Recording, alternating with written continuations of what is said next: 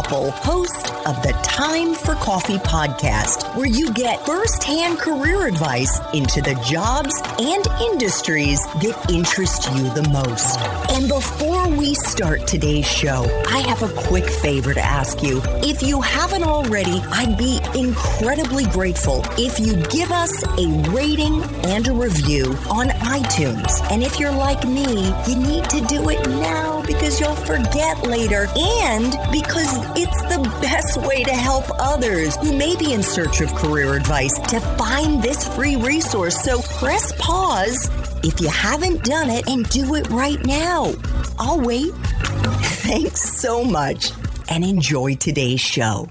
Hey there, Java Junkies. Welcome to another K-Cup mini episode of Time for Coffee. By the way, K-Cups come in 3 sizes, single, double, and triple shots, or roughly 1 minute, 5 minutes, or 10 minutes in length. So if you don't have time to throw back an entire caffeinated career conversation, these K-Cup mini episodes of T4C can give you a quick caffeinated fix, whether you're on the go or you only have a few minutes to binge. So grab your mug and take a chug, because it's time for a caffeinated career triple shot K-Cup with my guest, April Rinne. So how do you think students who are graduating in 2022 should be thinking about that first job, that first step? What a great question. Well, one thing, and this came up in a conversation recently, and again, advantages and disadvantages of the Great Resignation and all the flux we are in and everything else. Graduating seniors are in a very fortunate position. If you want a job, there are jobs. I would encourage no one to take that for granted. You actually have more choice, more opportunity than I think a lot of graduating classes have had for a very, very long time. That's super exciting. Gives you a little more flexibility too. You don't have to take the first job you get, presumably. I would encourage, so here's where it gets so interesting. I often find that the hardest step for many people of different ages to take is to acknowledge that it's not about a ladder. And I think a lot of our brains are like, it's not about a ladder. It's not about a ladder. And yet we're bombarded every day with messages about get on a ladder, get on a ladder. If we can let go of it has to be a ladder, all of a sudden you start looking at what's my first job? What do I want to do? You want to go as broad as you possibly can in terms of you want to follow your curiosity. You want to recognize that this first job is not your be all end all. It is far more likely than not that it ends up being not what you do long term, but that it teaches you valuable skills about humans, about human relationships, about meaning, about purpose. I hope it actually teaches you some aspect of what you definitely don't want to do and a lot of what you do.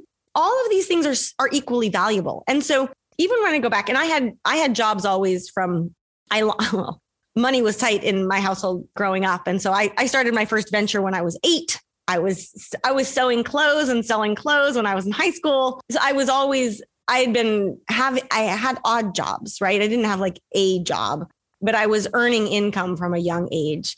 And so just to make ends meet. And if I wanted anything, it was going to be up to me. But then obviously my parents died. And all of a sudden, what it meant to be self-sufficient started to matter in very different ways. But also, so I want to say I had jobs prior. My first job was not guiding hiking and biking trips. But as a graduating senior, my first job post-graduation, I had a fellowship for 1 year.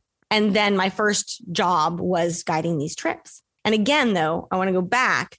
Everyone's saying, go to a consulting firm, go to a consulting firm, go to a consulting firm. And I was like, no. So if I were to line up my job guiding hiking trips against traditional criteria, it would have met pretty much none of them. Other than the travel.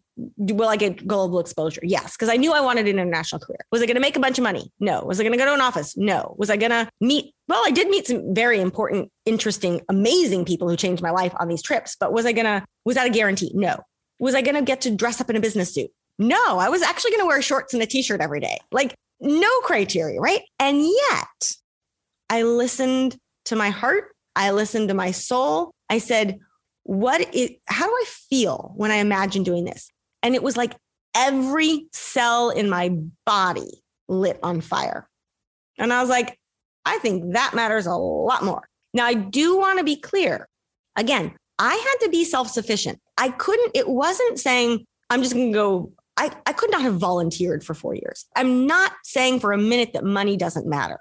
What I am saying is money matters. I won't say less. It matters in very different ways than we think it will. So I had to be able to net out financially how this was going to work. So the way I put it, I was not earning anything close to enough money to be able to pay a mortgage, raise a family, right? But I was like, I'm not planning on having a family anytime soon. Also, what I heard from a lot of people is, again, you're escaping, you're whatever. But people also ask me, how can you afford? How can you afford to do this? And I was like, what you do not realize is that my overhead, my living costs just plummeted to about zero. My employer pays for me to get to these countries. It pays for my accommodation while I'm traveling. And then even though, yes, I'm not banking lots and lots of money, it provided ample. What I ended up doing basically was working nonstop for about 7 months each year, because you're usually not hiking and biking in January. It's kind of wet and cold and icky, at least in the markets I was working. I earned plenty of money, worked 7 months of the year, and then had enough income to go and travel for the other 5. But here's the hook. The cost of living in the places I was traveling was so much lower than it ever would have been in the United States. So it's fascinating. Again, challenging these paradigms, challenging these assumptions and expectations. First and foremost is that notice what roles, what jobs, what opportunities light your soul on fire, and then get really creative. Think through some of the financial, logistical implications, but use it as an opportunity, as a time to do a lot of experimenting in that regard. Okay. Are you ready for this, April? Yeah, I'm ready. I think what I landed on as the metaphor that I teach the students I coach is that they should be like a mad scientist in a laboratory who has her test tubes and those goofy goggles on and the Bunsen burner. Because what does a mad scientist do? Well, she's trying to find the right formula. Yeah. So she experiments and she's putting chemicals in, and sometimes it blows up in her face and she's covered in soot. And ultimately, she finds the right formula. And the only way that these young people can screw up is by not doing. Correct. And I'll add to this mad scientist. Sometimes there's a little bit of like alchemy. So you're like an alchemist. And alchemy, if you're not familiar with the term, it's like the ability to turn things into gold. Yep. Paulo Coelho wrote the book. But also just if we look historically, alchemy was one of the most powerful vocations one could have. It was the ability to turn substances into gold, among other things. But like, wow. And it gets a little bit, there's a mystical side to alchemy and all this other stuff. But like, it's the mad scientist alchemist. What I love, though, that you brought up, you're wearing your goggles. You've got gloves on if need be. You know that some things are more likely than not to combust, perhaps, kind of. Like what you're experimenting. Because there was this whole sense of like, where do I draw the line? And I can say this too, because my situation, I had to take responsibility for myself. Like if something screwed up, I didn't have a home to go home to. I mean, I had extended family. I had people that cared about me. I didn't have my sounding boards. I had to be really responsible. And there's a difference between experimenting and being downright foolish. I wanted to experiment as much as I possibly could, and I didn't want to be stupid. So I knew that I needed to wear goggles. I knew that I needed to have some gloves. But once those goggles were on, bring it. Like, what more can we mix together? Thanks for tuning in to this K-Cup mini episode of Time for Coffee. If you want to listen to our entire caffeinated career conversation, please check out the show notes for this episode. Thanks so much for listening to this latest episode of T4C. And if you're interested in learning more about my coaching services for confused college students and recent grads, feel free to check out the Time for Coffee website under the coaching tab at time4coffee.org or text me at 202-236-5712. That's 202-236-5712.